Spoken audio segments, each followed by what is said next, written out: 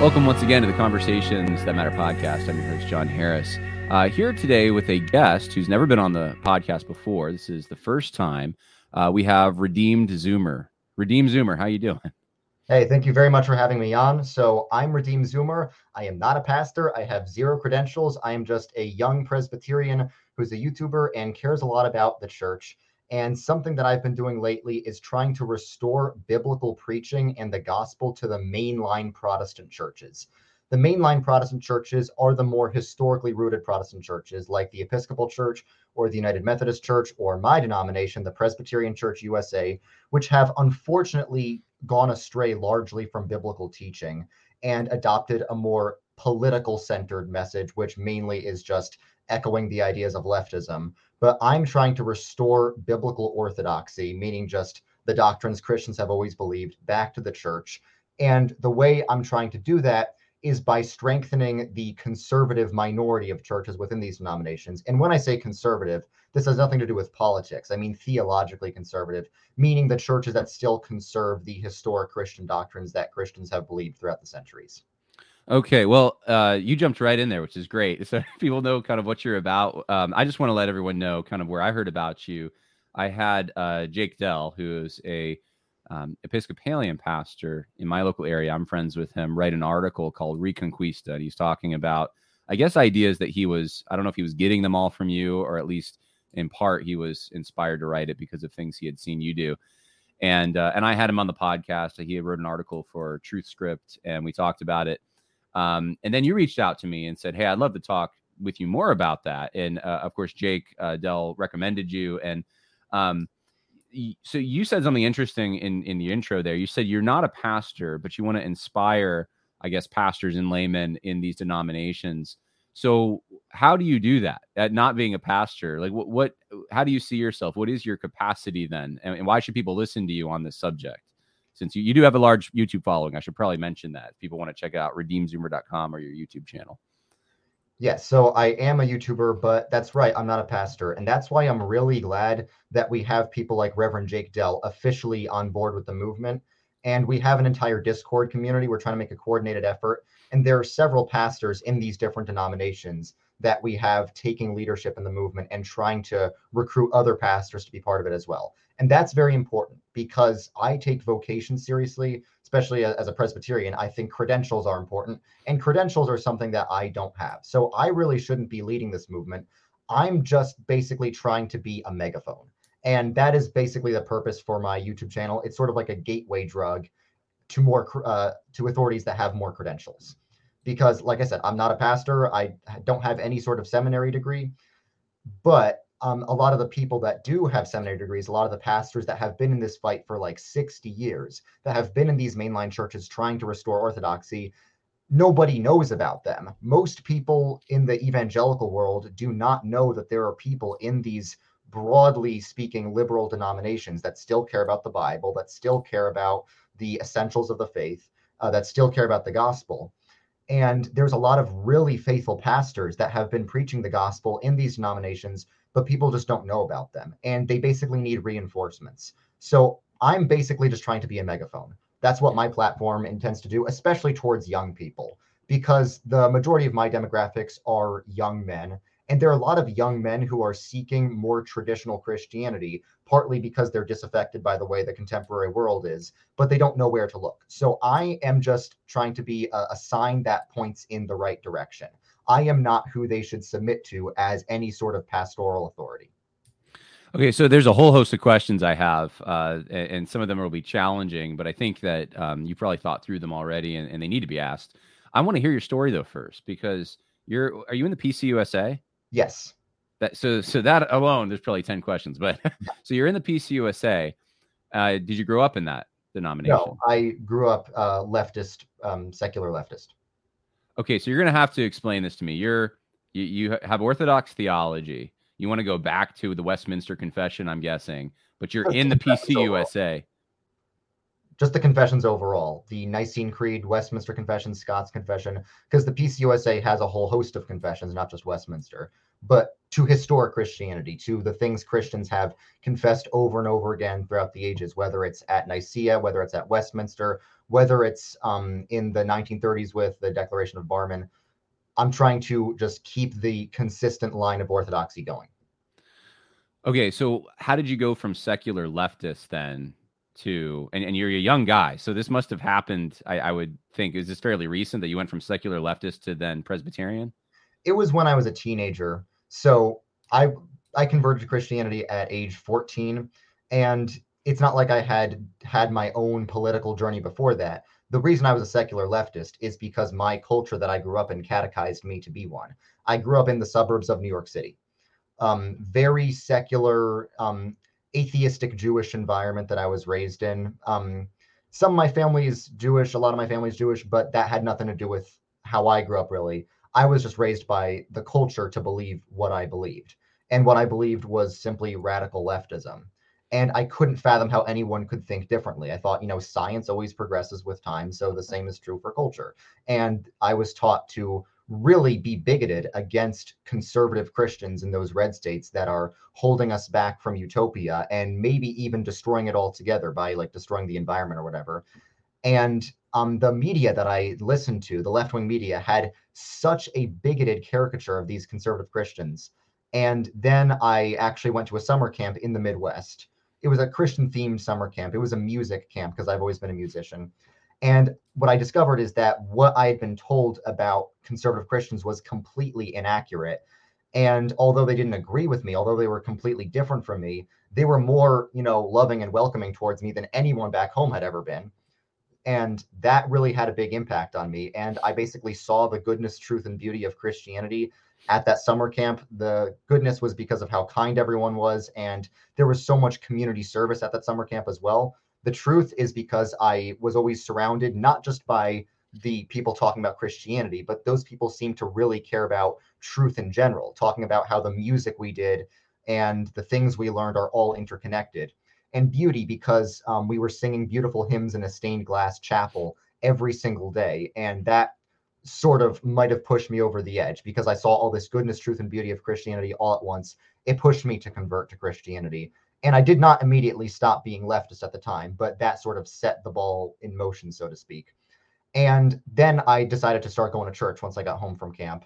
And I didn't really know which churches were liberal or conservative at the time. I just picked the Presbyterian Church, PCUSA Church, because PCUSA was what my camp director was, and the camp was loosely connected to the local PCUSA Church, which I'm pretty sure is one of the more biblical PCUSA churches. Because I know you're about to ask, like, how did I end up in the PCUSA? So I've been in the PCUSA 6 years now. Ever since I've been Christian, I've been a mainline Presbyterian. So that's basically my story. Once I converted to Christianity, I became ostracized by the rest of my friends. They became really suspicious of me. And the second I started to question even a molecule of the leftist narrative, I was completely canceled. I lost all my friends in high school. But I think God used that for his glory, because once I didn't really have friends, I was alone, I began to study the things of God. I began to study Christianity, and I went through a process of deconstruction. Now, most people, when they talk about deconstruction, it's usually people raised evangelical, deconstructing their evangelical beliefs. But in my case, it was me deconstructing my leftist beliefs, because leftism really is a religion. Leftism is a fundamentalist religion. And if you're leftist on 99% of issues, but maybe you don't believe in the gender identity movement, that's what happened to me. That's what happened to J.K. Rowling. The whole transgender issue is usually the first issue that people stop being leftist on when they have a deconstruction process. It's considered a heresy. And Christianity also has its heresies, but Christianity admits that it's a religion. Leftism tries to pretend it's not a religion. But once I realized that it is a religion, I realized I couldn't be leftist and Christian, that I had to choose one, and I chose Christianity. Fascinating story. When you were at this camp, I just have to ask, because you described you being attracted to beauty and all these things. Did you have a born again experience there? And I don't know if PCUSA folks would use that language, but is that the moment that you trace back and say Jesus actually became real for you? You committed your life. He changed your heart. Yeah, I would say 100%. Now, Presbyterians, it's not that we don't believe in born again experiences.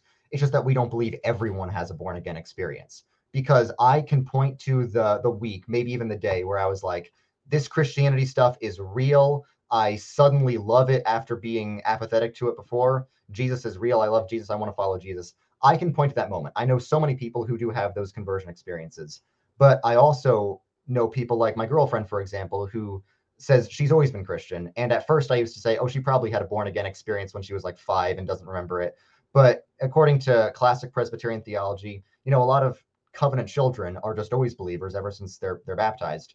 So I don't think a born again experience is a one size fits all category for all believers, but there definitely are born again experiences. And I definitely had one at that camp. So it's not that Presbyterians don't believe in born again experiences. We just think it looks different for everyone. There's different ways God calls people to himself.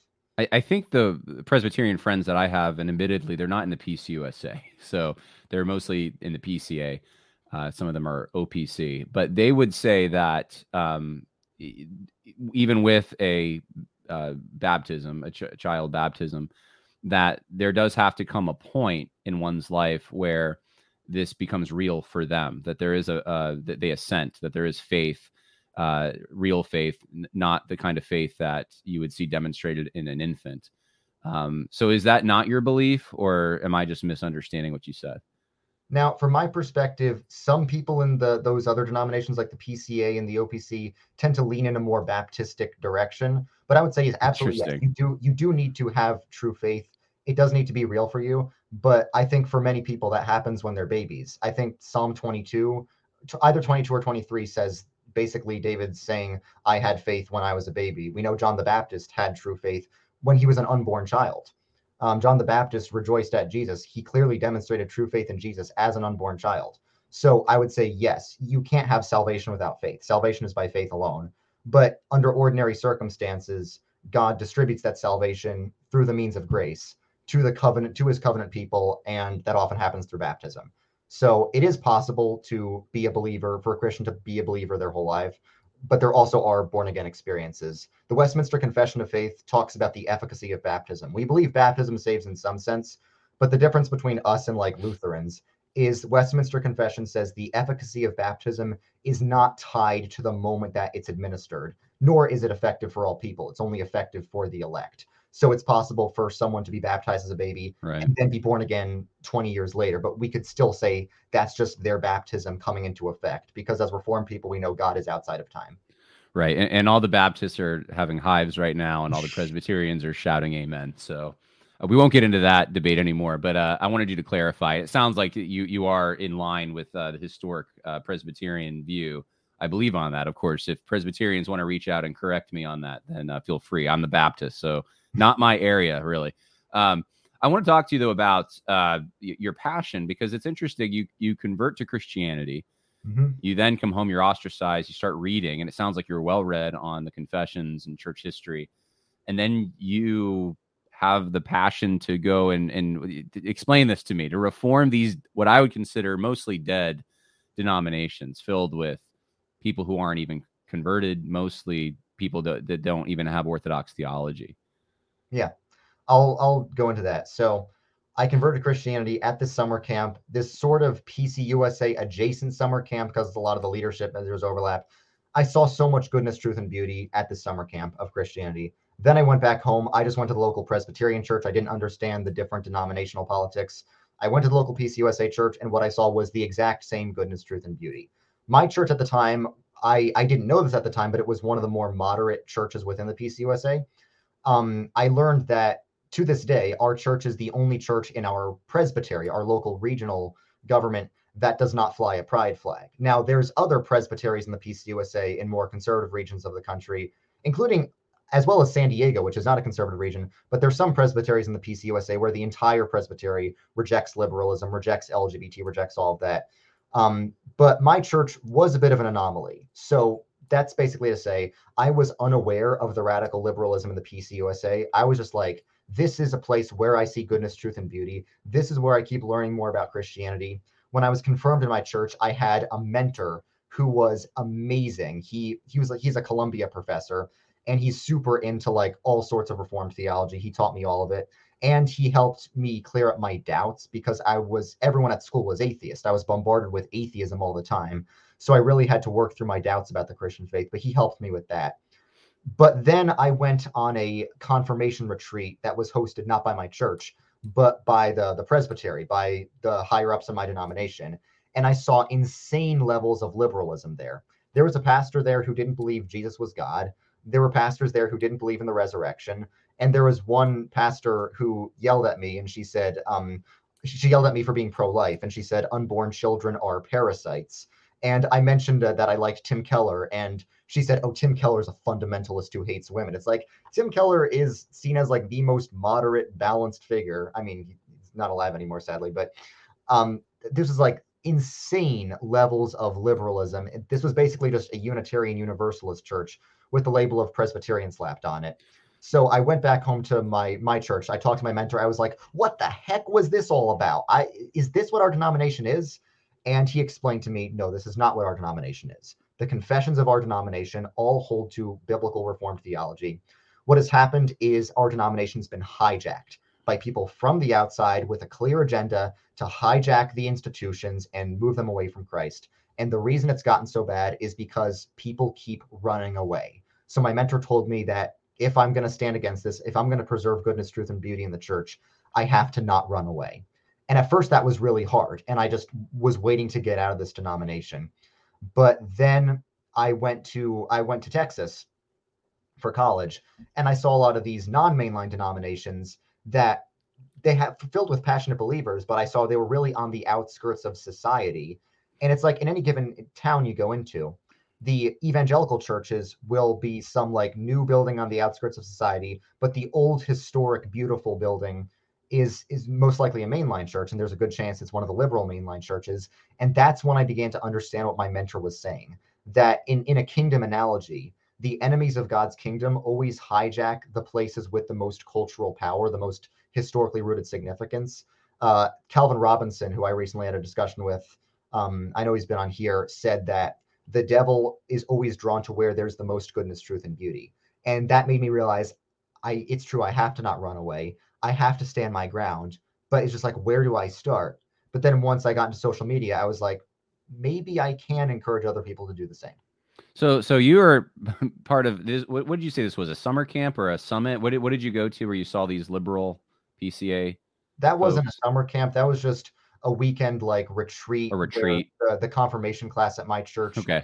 went to this thing. It was just a weekend thing, but that's where I saw all the insane stuff. So Tim Keller's like, so it's funny because like I've been talking about Tim Keller, and in the Southern Baptist circles, that the right wing circles that I suppose I've been in, they see Tim Keller as this person who's trafficking in liberalism, Exactly. which is funny because you're on the totally opposite end of that, which just shows you how radically different this is. But of course, all those people are saved because they were baptized. No, I'm just kidding. Just needed to rib you there. Yeah. So here's the thing about this that I think makes a lot of people uncomfortable. I agree with you. It frustrates me to no end. The biggest, beautiful church buildings. I'm thinking of one now in Kingston, New York, which is like half an hour north of where I am. That is just, it is so beautiful. It's this old Dutch Reformed church. And they have drag shows there now, right? It is absolute apostasy. Yeah. It's still, they say they're a church, but they are flying the trans flag. I think they actually, when I was there last, they had the transgender flag above an American flag on the pole. That's like not even that. legal. What's that? That's not even legal. It's illegal to fly another flag above an American flag. Well, when the White House breaks flag code to put up their own. Well, the thing is, these days the pride flag is the American flag. It is the American flag. That's right. So, like, it grieves my heart. Like, I've wondered before. I thought, man, it'd be awesome. Like, what if I became the pastor of that church, or just someone who was Orthodox became, like, what we could do? It's so recognizable, right? So I get that. I understand that. At the same time, in 2 Corinthians chapter 6, Paul instructs the believers there. And of course, the context they're talking about is the idol worshipers of Corinth, but not to be yoked together with unbelievers, right? And if you were at a church that's Orthodox, but they're sending their people for confirmation to a retreat that is filling their heads with garbage, how is that not a violation of that principle of being yoked together with an unbeliever? Right. So recently I did have a debate with this Lutheran guy who doesn't support the Reconquista. And he mentioned that same verse about like, come out from them, touch no unclean thing. So generally, in church history, this verse has not had anything to do with ecclesiastical separation. It's just about don't follow the ways of the pagan unbelievers. That's the way all the church fathers interpreted that verse. So because I had a big debate about that verse, but it's true that churches cannot send their youth to be taught by apostates, and they are apostates. Not everyone in the PCUSA is apostate. Not all the pastors are apostate. A lot of the pastors have spent their whole lives dedicated to fighting this apostasy. But the ones that are doing drag shows in church, the ones that are denying the absolute essentials like the resurrection and the divinity of Christ, are absolutely apostate. But the thing is, a lot of times this only happens. They only get away with this because conservatives are too shy to speak up.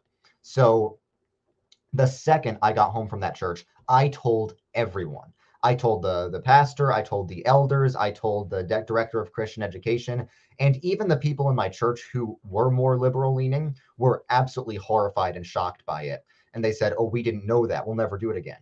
The problem is conservatives generally have this idea. They generally assume the other side is going to play by the rules, and that makes them be too nice and not want to raise controversy. And the problem is the people on the left are never concerned with doing things by the rules and being too nice. They're concerned with just shoving their agenda everywhere, daring people to stop them, knowing that they probably won't. So a lot of this is fixable if conservatives just stand up, take a stand against this. And that's what the Reconquista is all about. The problem is liberalism advances more and more and more when people don't take a stand against it, when people are scared. And once it gets to a point where they think it's not going to stop, they just run away. But don't you think, though, that given your description and given some of the examples I've seen from some of these main lines, they are pagans at this point? Like, it's not just that they're a little off here or there, or I mean, they literally they've adopted a new religion. You said leftism is a religion. There are priests in the order of leftism, and some of them even getting into like so ecumenical, I suppose, that they're partnering even with like witchcraft and things like that. I mean, there are examples of these kinds of things. At that point, I would think 2 Corinthians 6 would apply. You'd be like, well, they are in idolatry. They are, they would fit into that category. So you can't recognize them as part of the Christian religion. Those who, and I'm just being specific, not about your pastor, but those who would be at that retreat that you went to, perhaps. Yeah. Oh, 100%. They are not Christians. They are heretics. They're preaching a false gospel. Right. I think intentionally so. It's insane what you see. So absolutely, the verses that address false teachers, that's who they're talking about. Those are the false teachers. The thing is, the Bible tells us to expel wicked people from the church. The Bible tells us to expel those who claim to be Christians but engage in non-Christian practices or beliefs. And I think we have a duty to expel those people from the church. And if we're going to do that, we need to take a stand against them. A lot of people just try to dissociate from them. But what that's caused, I mean, to no fault of their own, that has not gotten those people out of the visible church. That has caused their heresies to multiply in the visible church to the point where now it's even beginning to bleed over into the conservative denominations. The conservative denominations, like PCA and LCMS and the SBC, I've heard some of it is beginning to show signs of fruition there. And what that tells me is, of course, it's nothing compared to what's happening in the main line, but it shows me that, running away is a never-ending game. So we should not fellowship with those people. We should be part of the same organization only for the sake of saying this is not their organization. This is our organization. This is our church. These are our confessions. We are not going to let them hijack what was made for God's glory, and we must expel them from the church. So I have to ask you, I don't know if there's a poll or if you've looked into this. You're in the PCUSA. In that denomination, what percentage of either the members or the pastors do you think are actually Orthodox? It's a spectrum. There's like, I once did a whole video where I said there's like 5 different stages of progressivism, but basically some people in the PCUSA and all these mainline denominations are committed to orthodoxy. They're committed to fighting heresy. Some of them do hold theologically and socially liberal beliefs, but not to the point of being apostate, not to the point of being heretical.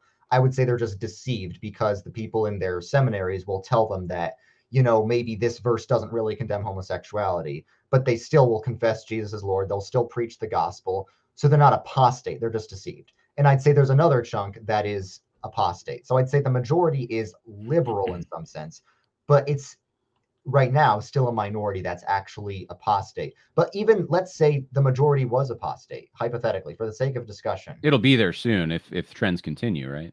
Well, the thing is, the principle that proves Reconquista can work is that liberal churches always die out. Liberal churches are always bleeding members. You go into your average liberal church with the pride flags, you won't see anyone who doesn't have gray hair in the pulpits. That's true. Yeah. Those churches keep closing down, keep dying out. The only churches in the mainline that are immune to those are the theologically conservative ones. And there are theologically conservative ones. First Presbyterian Church in Hollywood, that's right, Hollywood, California, big historic church in Hollywood, California, on their website explicitly states they are a conservative evangelical church. They are flourishing. There are a lot of other huge flagship churches in the mainline committed to orthodoxy. How in Hollywood? I don't know. Okay. I really don't. I think just the infection of the heresy in the denomination might have just been halted by the time it got to the West Coast presbyteries. Because it's weird. I've seen that there's a whole alliance of biblical churches within the PCUSA called the Fellowship Community. And it's not the majority, it's a minority, but it's an alliance, and they're committed to saying marriage is between a man and a woman, abortion is wrong, the Bible is the infallible word of God. I've never heard of this. I know. That is what my job is, because they're the people to lead this charge. I'm not the leader. I am their megaphone. That's all I am. There is an entire alliance, and I've had Zoom calls. The Reconquista, the thing I'm doing is officially partnering with both the Fellowship Community and an organization called Theology Matters that is dedicated to training pastors to put into the mainline church that have biblical Orthodox theology. These people exist. These crusaders against heresy and apostasy exist, but people don't know about them, and that's my job. My job is to be their megaphone and encourage people to join the fight. Okay, so one of the obvious questions then, and still talking about the connection here between believers, unbelievers, is you are connected in the sense that there is a financial oversight at the very least, right? If people are paying to giving their tithes and offerings, those are going to go to a central organization, right? Which will then disperse it, and much of that money is not going to go to ministry, but it's going to go to these apostate churches. Is that right, or do they have that wrong? I can't speak for other denominations. That's not true in mine. The tithes that of my church just go to the local church. It doesn't go to the higher ups. The thing is, what the higher ups do own is the denomination does own the property. So if conservatives leave, then you are giving money to the higher ups, because then they can just take your property. Like, that's what's happened to a lot of churches that try to leave the mainline. The mainline still owns their property, and then it'll just sell them off to some like mosque or something. That has happened.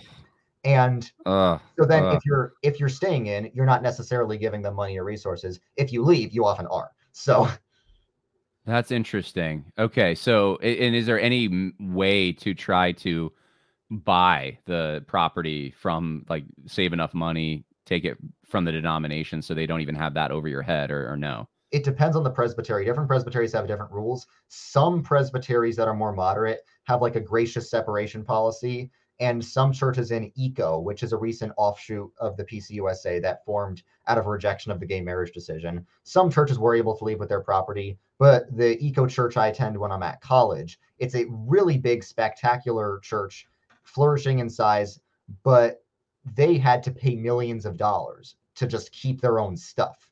They had to pay millions of dollars to the denomination. So from my perspective, if you're staying, then you're not necessarily giving them money. If you're staying, you're holding them accountable. If you're leaving, you're either giving them money or you're giving their property, which they're going to sell to some, I don't know, strip club, and then they're going to take the money.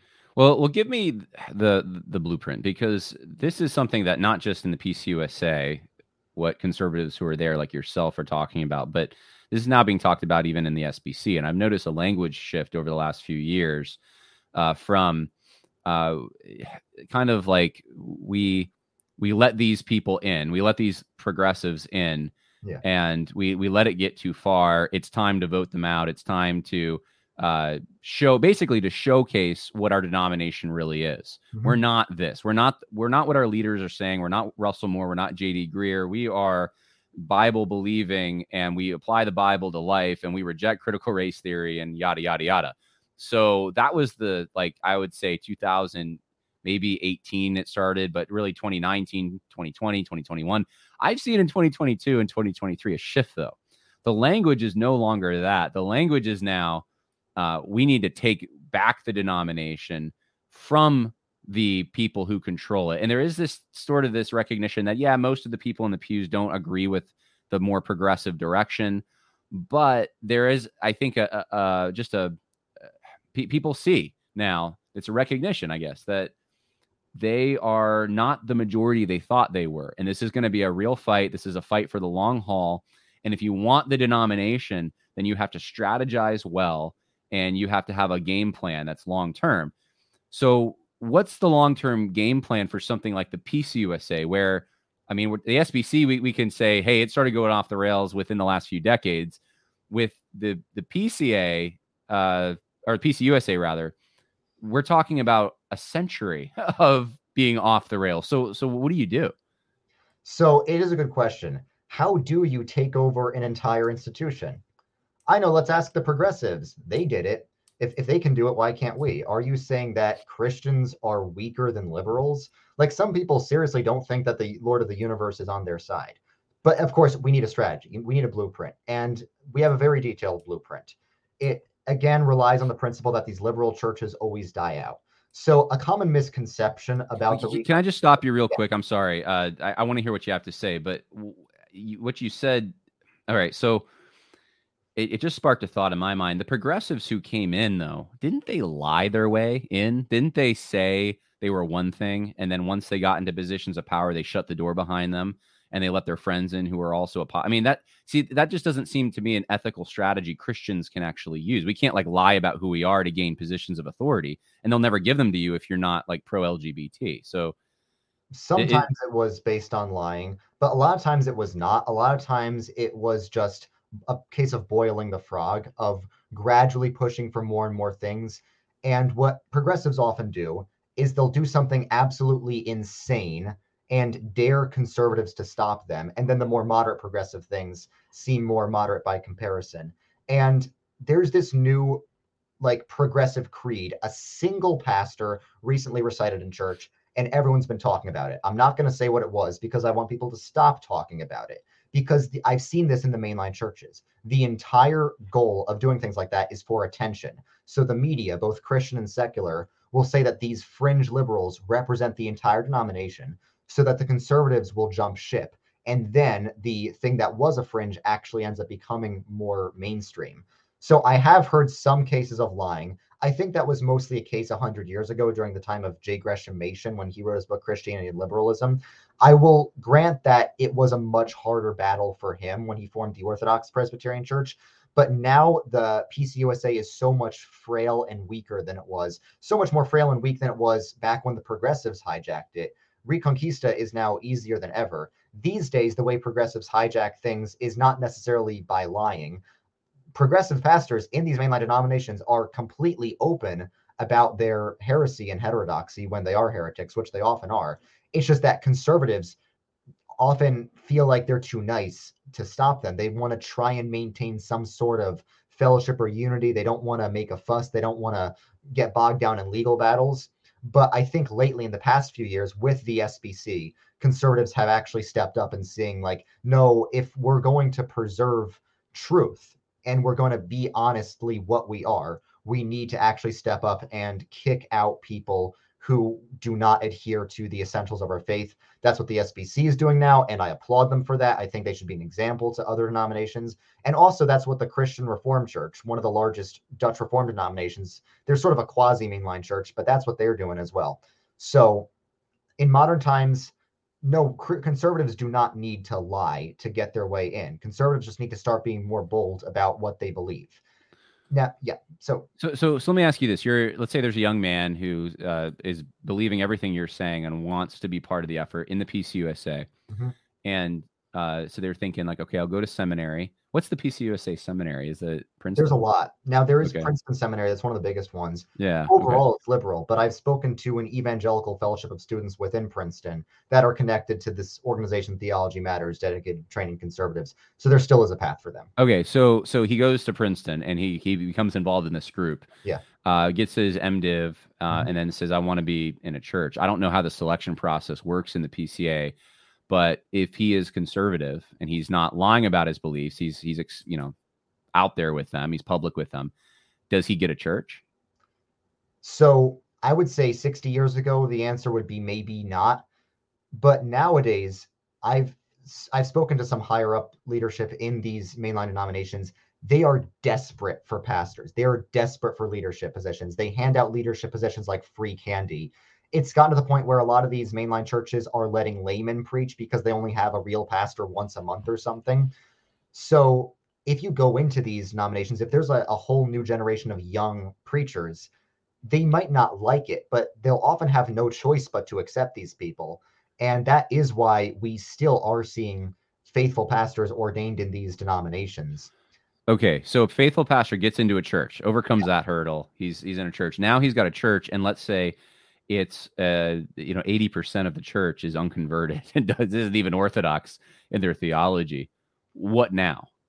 Then he preaches the gospel every week. He doesn't necessarily need to suddenly go full crazy right wing mode and cause a fuss on purpose, but he preaches the gospel and evangelizes to those people. I think Reverend Jake Dell, on the conversation he did, said that the Yeah. mainline church is the most important mission field. And I could not agree with him more, because when you preach the gospel in a mainline church, there will be people who have never heard it before and who keep coming to faith.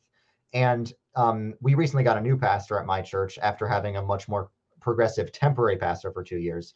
And when he started leading Bible studies, just preaching what evangelicals would recognize as the bare essentials of the faith, everyone was just like, I haven't heard this before. I haven't actually realized to love the Bible before. So, what he does, if a young man becomes a pastor in a mainline denomination, he starts preaching the gospel and let the Holy Spirit do his work. All right. So final question on this matter.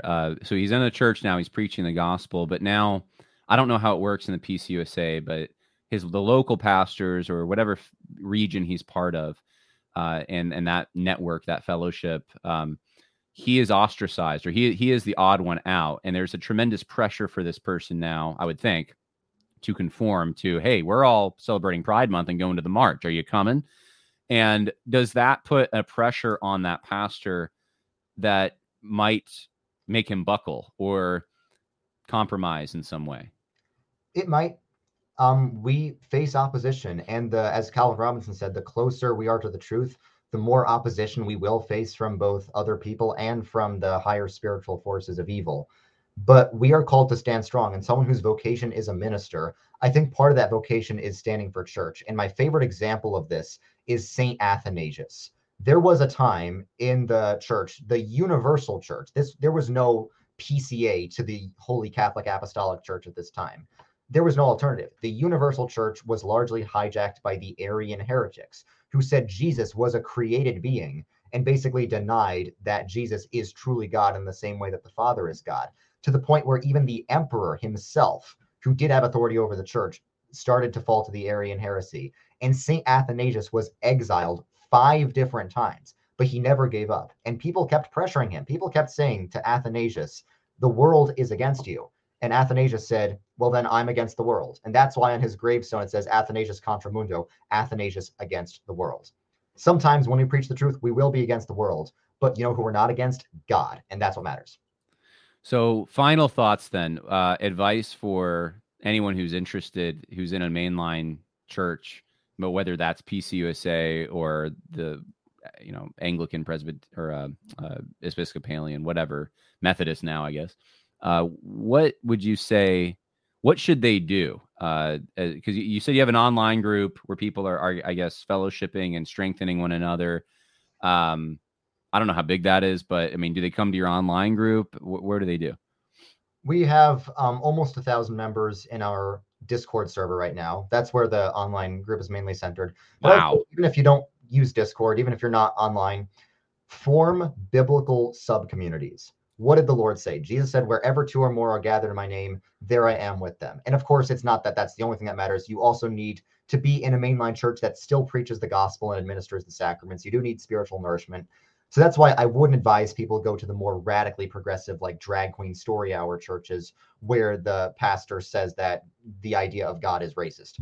I would advise, if you're in just a more moderate, lukewarm mainline church, stay there, stay where you are, but form biblical subcommunities. And that is something that is very easier than ever to do now with the internet. So if you want to check out my channel, I have links to the Discord for people who are in the mainline churches and want a community and want to be directed to resources within those denominations. And there's some churches that are still not affected by the progressivism and are biblical subcommunities in and of themselves. You know, I think the challenge is going to be for families in particular who don't. Someone like yourself is very motivated towards this, and there's, I'm sure people in this Discord group who feel the same way. Like they're in there for the long haul. They know what they're doing, but and that's maybe the advantage the left has too. Is like that this is something they give their lives to. Is changing the direction of an organization, taking power, using it, but conservatives generally are they're going into a church thinking like, what programs are there for my family? Are there friends here that we can fellowship with? How can I be strengthened in my faith? I mean, they want to use their spiritual gifts in the body of Christ. So I'm saying like the non-activist types who just want to go to church and, you know, have it all be normal and then go back to their life and be inspired to live for God. I think they're going to have a harder time with this because there is a lot of sacrifice and deprivation to tell them go online or go form a subgroup in the church to try to get your fellowship and your spiritual nourishment. I don't know. I mean, if you have a family, if you're a man, your vocation is not to be a crusader. It's to your family. Right. So if you have a family, don't go to a progressive church. Go to a church that is a gospel teaching church, whether it's in the main line or not. Because there's some churches in the main line, like I said, that are very committed to orthodoxy. So I don't see any problem with being in one of those churches, just as long as you have to analyze it on a case by case basis. There's nothing wrong with being in a mainline church if that mainline church is preaching the gospel. But there's some churches that are like more progressive leaning. If you're like single, if you're autonomous, if you just want to be a crusader, if that's what you're called to, if you have a missionary mindset, sure, go to those churches as long as you can fellowship in some way. But no, if you have a family to take care of, don't go to a progressive church. And I know I said I had a last question, but I have another one. So is there a time though you would say, shake off the dust off your feet, just like Paul, who left the synagogues and went to plant churches, you know, when they rejected the message? I mean, there was a period there where he would suffer with them. He would try to persuade them, and then he left. Would you say that there's something similar here where there's, if you are in or are going to a progressive church like that, maybe form a time frame or have an exit strategy if it doesn't go the way that you would hope? Yeah, but generally speaking, I'm not advocating people start attending progressive churches with the hope of converting them. The main goal of the Reconquista, once again, is just to strengthen, to bolster the non-progressive mainline churches. So when the progressive ones eventually die out, which they will, then the non-progressive ones will inevitably become a majority. The only reason why they have not become a majority yet is because conservative churches keep splitting off. Usually not because they had to. There's some cases where they were basically forced out of the denomination, where the denomination said, you have until this date to leave peacefully, or we'll just replace your pastor. There are some cases of that. The vast majority of the time, it's not. The vast majority of the time is just like, I don't want to associate with these people at all in any way. And what that ended up doing is giving them more power. And I'm not saying there were no benefits, because, yeah, it is good to have a denomination that is less affected by this. But overall, the Reconquista is not about sending laymen into progressive churches. It's about having laymen strengthen the work of the pastors who are not progressive, so that you wait a generation, they're the only ones left, they can restore the denomination. Gotcha. Okay. So I said this to Jake Dell, in a way, it's almost like a better approach, or you have more hope, I suppose, in some ways. Only in this sense, not in every sense, but in this sense, in the PCUSA than the SBC or the PCA, because the liberal churches are dying so quickly. And if you become a majority, then you would have that influence. Whereas denominations that still have at least decades left at minimum before they start dying off like that, the outlook isn't quite the same. All right. Well, people can check your work out at redeemedzoomer.com or the YouTube channel Redeem Zoomer. How many subscribers do you have? You have a big channel. Let me check. I think right now I have 114,000 subscribers. That's pretty impressive. Thanks. And this is the topic you talk about then. Not just this. I talk about a lot of theology topics and some cultural issues, but the videos of mine that get the most attention, well, the one that got like 7 million views was the one where I just compared all the different mainstream Christian denominations explained in 12 minutes. And I also made a video explaining what each book of the Bible is about, and that got like 1 million views as well. So most of my following just comes from a few like quick little Comic Sans videos with derpy illustrations that I make just to explain the basics of Christianity simply. But a lot of what I'm dedicated to is also talking about how Christians can influence the kingdom of God, because my theology is very kingdom-centered. It's not just about how you go to heaven. All Christians are called to spread the kingdom of God here on earth, and a lot of my videos are dedicated to how people can do that. All right. Well, people want to check it out. YouTube Redeem Zoomer. Thank you. Appreciate it. Thanks for having me on. God bless.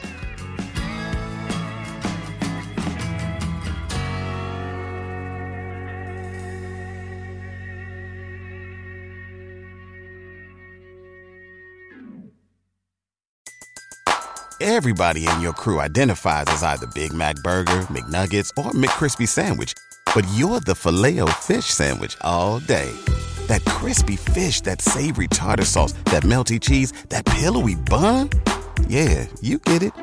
Every time. And if you love the Filet-O-Fish, right now you can catch two of the classics you love for just $6. Limited time only. Price and participation may vary. Cannot be combined with any other offer. Single item at regular price. Ba-da-ba-ba-ba.